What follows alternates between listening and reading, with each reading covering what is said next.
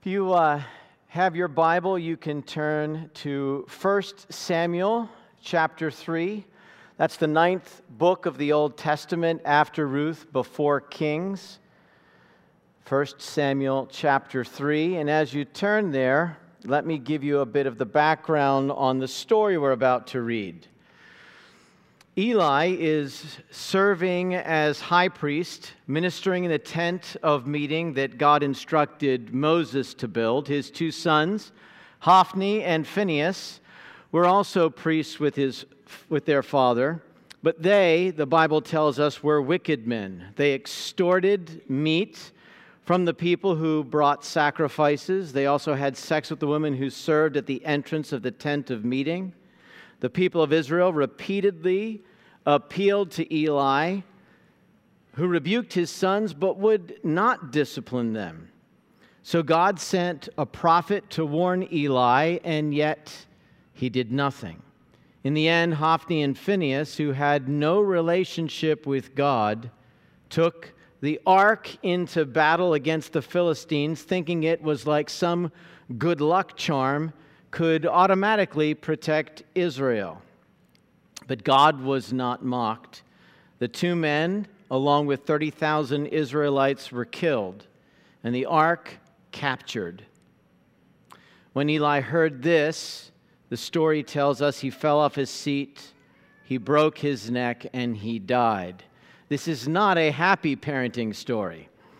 But we enter the story toward its end after God sends his prophet to warn Eli. Little Samuel is now an apprentice under the high priest who is going blind but still has done nothing to disciple his sons and discipline them.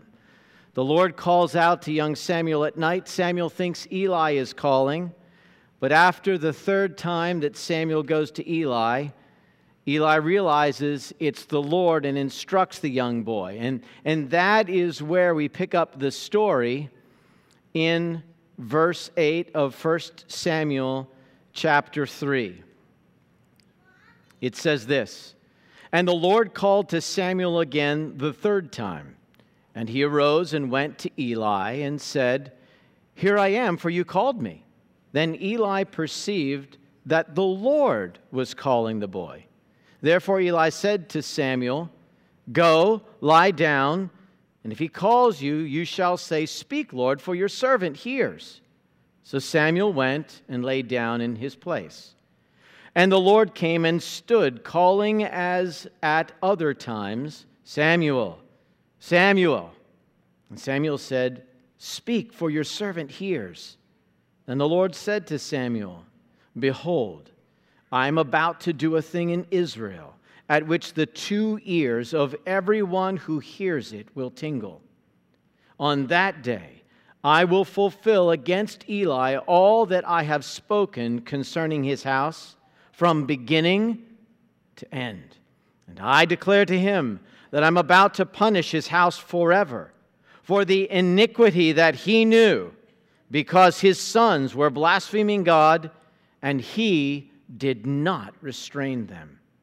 Therefore, I swear to the house of Eli that the iniquity of Eli's house shall not be atoned for by sacrifice or offering forever." Samuel lay until morning. Then he opened the doors of the house of the Lord, and Samuel was afraid to tell the vision to Eli. But Eli called Samuel and said, "Samuel, my son." And he said, "Here I am." And Eli said, "What was it that he told you? Do not hide it from me. May God do so to you, and more also, if you hide anything from me of all that he taught you or told you." So Samuel told him everything and hid nothing from him. And he said, "It is the Lord. Let him do what seems good to him." And Samuel grew, and the Lord was with him, and let none of his words fall to the ground. Let's pray. Father, I pray that you would speak to us by your Spirit here through this story and the surrounding text, that you would pour out grace and encouragement to every parent through this, Through a warning, Lord, would you preserve us? Would you direct us? Would you help us? In Jesus' name, I pray. Amen.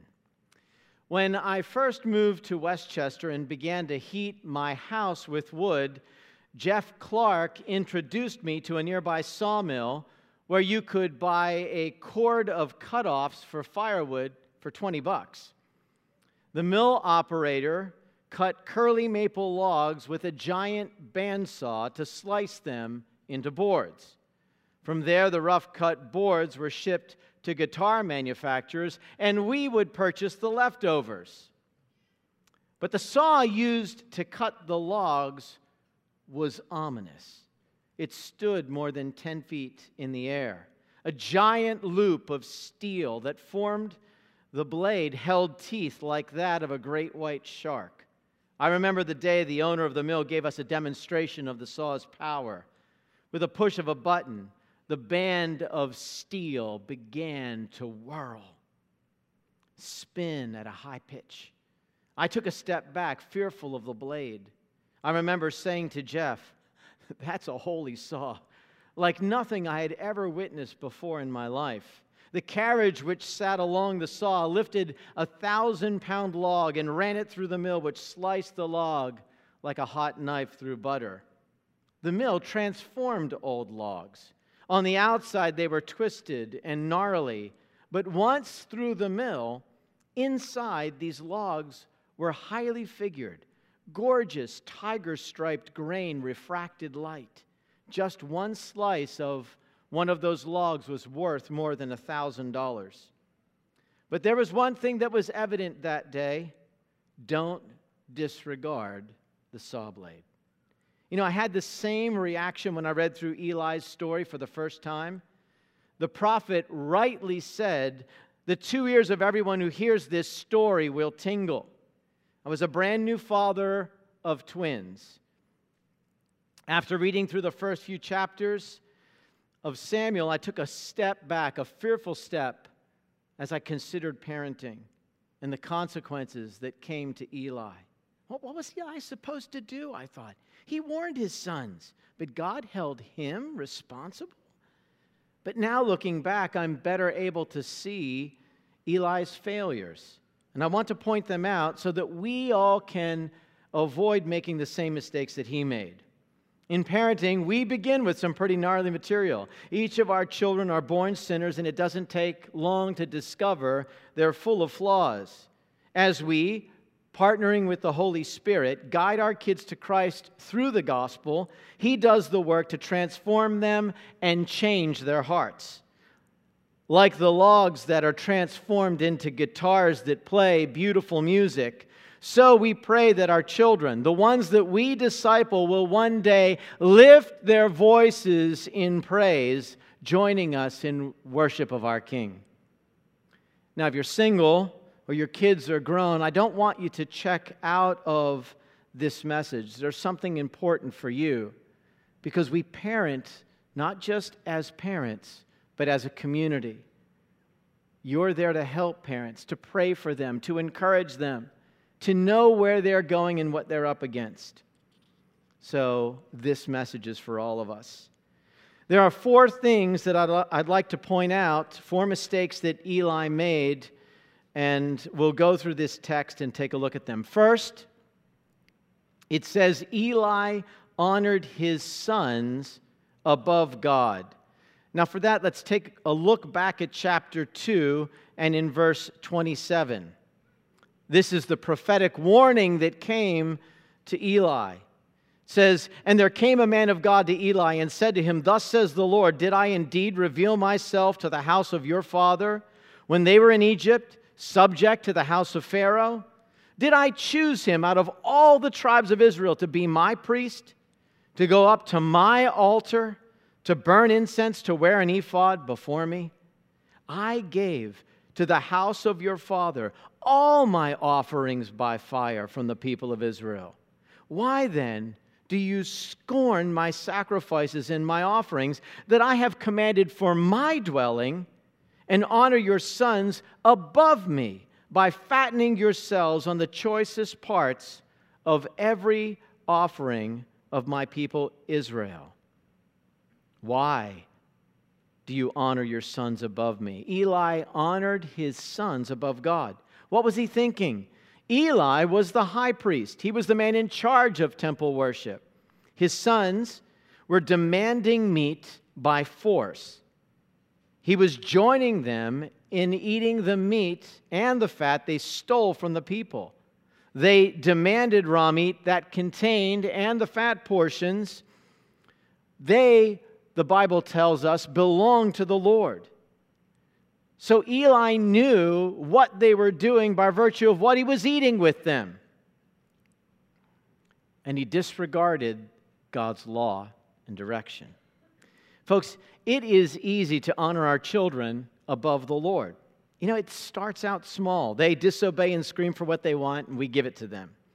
It's easier to give them what they want rather than correct them. They don't want to go to bed? Okay, let them stay up.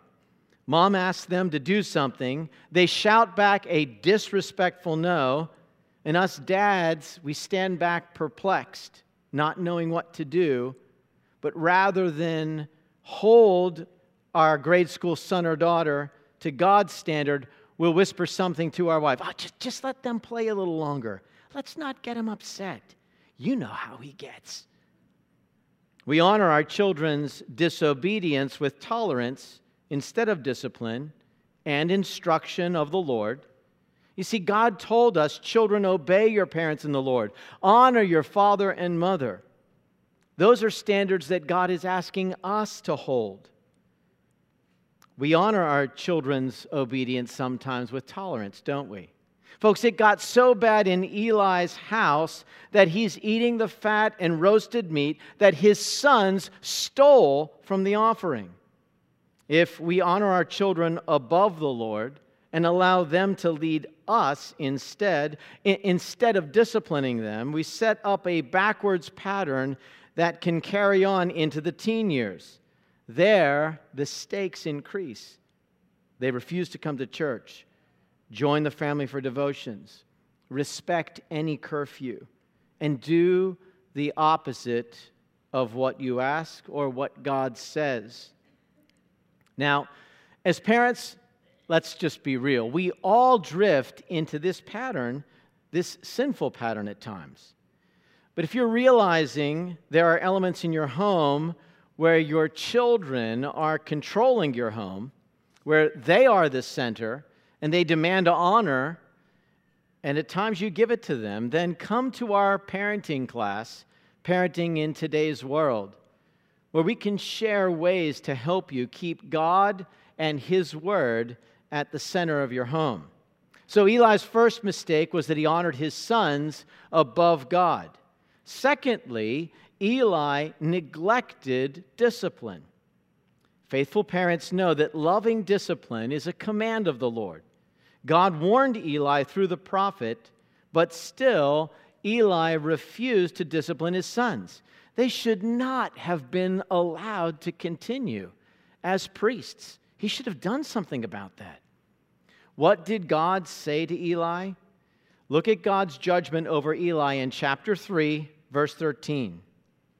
"And I declare to him that I'm about to punish his house forever for the iniquity that he knew, because his sons were blaspheming God, and he did not restrain them." Eli rejected disciplining his sons. In commenting on Eli's failures, Richard Phillips writes, "We can easily imagine that this pattern had characterized Eli's parenting all through his son's upbringing. His first error was in failing to supervise their priestly service. The result was that instead of intervening and correcting his sons on the spot, Eli merely came to them later to discuss what he had heard. His second and greater error was that his rebuke did not lead to immediate punishment. The failure to discipline our children is the surest way of ruining their souls." So why? Why do we as parents sometimes shy away from discipline? Well, some of us have had a bad experience growing up, Or we've seen parents discipline their children in anger. And the result is that we can falsely associate discipline with anger and withholding discipline as love. But that's not what the Scripture teaches. Eli was not loving his sons by allowing them to continue in their sin. Folks, don't allow a past experience, an ungodly experience, to keep you from following God's loving command. Just as one man's cruelty toward a woman doesn't mean all men are cruel, so one parent's harsh discipline does not mean that all discipline is harsh. Sam Crabtree, in his book, Parenting with Loving Correction, the book that we're giving away, says this: when we worry that our child will perceive our corrective discipline as unloving, we forget God's higher wisdom about genuine love. He tells us, whoever spares the rod hates his son, but he who loves him is diligent to discipline him. When we refrain from correction, do we subconsciously think that we are wiser than God? When it comes to correcting our children, the culture around us has vilified words like authority, fear, and discipline. They say it is bad for your children to be afraid of being disciplined. But the Scriptures are clear. The fear of the Lord is the beginning of wisdom. What keeps you safe from a speeding crash on the highway? Well, you're afraid of getting a speeding ticket. That isn't abuse, that's love.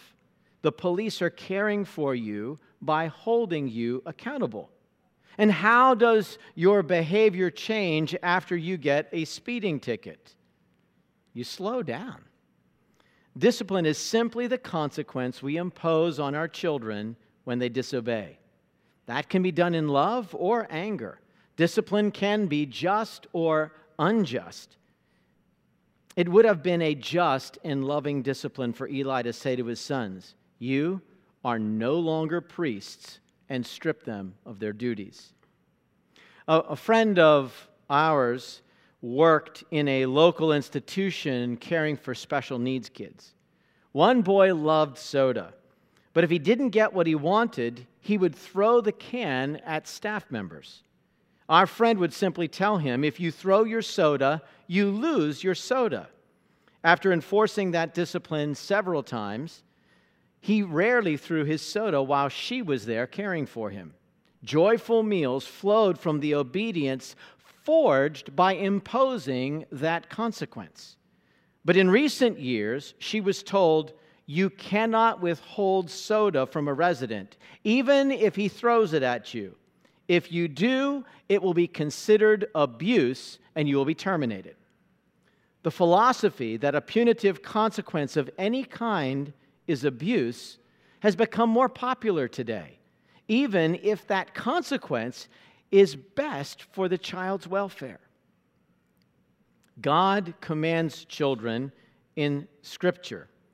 Children, obey your parents. So we see authority is not a sin. Authority is not a bad word in parenting. Obedience is a biblical mandate. The very basis of that command is about authority from God, delegated to us as parents. Bottom line, God has ordained a chain of command in the family. Parents are given charge over their kids, not the other way around. Paul Tripp writes, "Establishing authority early in little things is doing gospel work." Fight your authority battles early, he recommends. Fight them when the issues are small. Capitalize on the little moments God will give you when your children are still young. You do not want to be fighting authority battles with a 17-year-old. It is so much easier. Parents who have been through the teen years and reflect back on what they could have done differently on the younger years would all tell you, "Oh, discipline your children while they are young." But our culture tells us that we should not impose discipline consequences. Just allow the natural consequences to come in to train your children. Folks, that's not a philosophy coming from Scripture. That's the philosophy that Eli followed. The natural consequence of Hophni and Phinehas, the one that they discovered when they treated the ark finally like some talisman of good luck, was death. The whole loving goal of parenting is just the opposite: abundant, loving, eternal life. The warnings of Scripture, like the word the prophet spoke to Eli, warn us as parents to not neglect the faithful, loving discipline of our children. And we see this in both the Old and New Testaments. In Proverbs it tells us, "The rod and reproof give wisdom, but a child left to himself brings shame to his mother. When the wicked increase, transgression increases, but the righteous will look upon their downfall. Discipline your son, and he will give you rest. He will give delight to your heart." The New Testament confirms this important and regularity of parental discipline. Hebrews says, if you are not disciplined, and everyone undergoes discipline, then you are not legitimate, not true sons and daughters at all. Speaking about our relationship with God, then giving the illustration of parenting, moreover, we have all had human fathers. We have all had human fathers who disciplined us, and we respected them for it. If you're not consistent in the discipline of your children, if you're unsure about what the Bible says about discipline, or you are fearful of applying biblical discipline because you think you might alienate your child, then come to our parenting class. We'd love to talk with you. So what do we learn so far? Eli honored his sons above God. Eli neglected discipline. And the third thing is Eli disregarded the counsel of the community around him. Faithful parents parent in community. Eli tried to parent alone and disregarded the community of faith. Look what it says in chapter 2, verse 22.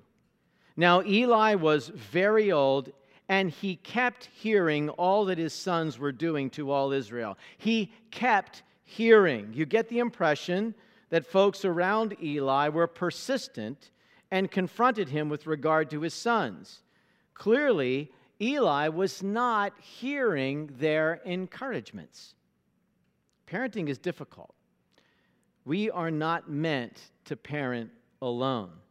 We have this wonderful community of faith all around us, but our pride wars against parenting in community. You know what we're tempted to say? I've got this. I have my own parenting philosophy. I'm not going to do what my parents did. I see the flaws in that, so I've got this kind of figured out. I've got my own way of doing things. Let's not create our own parenting philosophy. Let's search the Scripture to learn what God has to say. Other important components like behavior science, sociology, diet, they all nicely draft behind the truth of Scripture, not instead of it. Be careful. Far better to seek out help and counsel. Draw out your own parents and ask them what you should be doing differently. Ask, how do you think I'm doing in disciplining my kids to those around you? Ask more experienced parents how they handle the challenges that you now face. I can remember getting the sobering call that one of my kids had been arrested. It's a time of crisis like that where your self-sufficient parenting philosophy comes crumbling to the ground. I didn't know what to do. What did I do? I called Andy Farmer. Folks, I would not have made it through the parenting years if I tried to do it alone. My children are all serving the Lord today by the grace of God, obedience to His Word, and the help of this church, the prayers of the saints, and the counsel of the parents who have gone before me. When people came up to me and said, "Do you know what your kid is doing?" I welcomed them in, gave them a seat, and said, "Please, offer me all the advice you have. I need it badly." It's one of the best things I did was parent in community. I told them, I can't do this alone. We all need the help of this community around us. Don't parent like an island and think that you've got the lock on how it's done. The parenting class this summer will involve instruction, discussion, questions and answers for that day-long seminar. And then we're going to invite everyone who participates in that seminar to join a book study to follow the next 6 months. Children or parents with younger children will read and discuss Parenting with Loving Correction by Sam Crabtree, and parents of older children will read and discuss Age of Opportunity by Paul Tripp. The goal is to study the Scripture, to mine its wisdom, and to learn from one another. Folks, let's learn to distrust any self-generated parenting philosophy and instead draw our parenting direction from Scripture, learn from those who have gone before us, and parent within this community of faith, helping one another. Eli didn't do that. He rejected the counsel that was coming his way. So we see Eli honored his sons above God. He neglected discipline. He disregarded the counsel of the community around him. And as a result, lastly, and most seriously, Eli missed the mercy and grace of God. Faithful parents look to Jesus in their trial. Eli missed the promise embedded in the prophetic warning that he received. He didn't repent of his negligence, nor did he call to the Lord for help when he heard these words from chapter 2, verse 34. And this that shall come upon your 2 sons, Hophni and Phinehas, shall be a sign to you. Both of them shall die on the same day. And I will raise up for myself a faithful priest, who shall do according to what is in my heart and in my mind. And I will build him a sure house, and he shall go in and out before my anointed forever. Still, Eli did not repent. We don't read, so Eli put on sackcloth and ashes, removed his sons from service at the tent of meeting, confessed his failure in a psalm before the people, and cried out to the Lord for mercy. Had we heard that, I think what we would have seen next is, so the Lord relented. But Eli missed God's mercy and grace afforded to him. He did not repent. Who is the faithful priest who will serve in God's house forever? It's not Eli. God took his life. Samuel the prophet took over the duties of the priest. He interceded on Israel's behalf. He offered sacrifices for the people, and he anointed both Saul and David. He was faithful. He died. He didn't go on forever. Jesus is the faithful priest who will serve in that office forever. Jesus offered the final and lasting sacrifice. He alone is the one who saves us from the curse of sin. Eli missed the grace of God that would have been afforded to him if he had only turned to God in the midst of his parenting failure and began to trust in his plan. Instead, there's a horrible epitaph over his life and family in 1 Samuel 3, verses 13 and 14. I declare to him that I'm about to punish his house forever for the iniquity that he knew, because his sons were blaspheming God, and he did not restrain them. Therefore I swear to the house of Eli that the iniquity of Eli's house shall not be atoned for by sacrifice or offering forever. These are not the words that any of us want spoken over our family. Folks, the stakes could not be higher. Parenting is a difficult task, but the Lord is there to help us. He's given us His Word, which supplies the pattern we need to parent our kids, and the grace of the gospel to introduce them to Jesus, the faithful high priest that Eli was pointed to. Matthew Henry In the midst of the sentence against the house of Eli, mercy is promised to Israel. God's work shall never fall to the ground for want of hands to carry it on.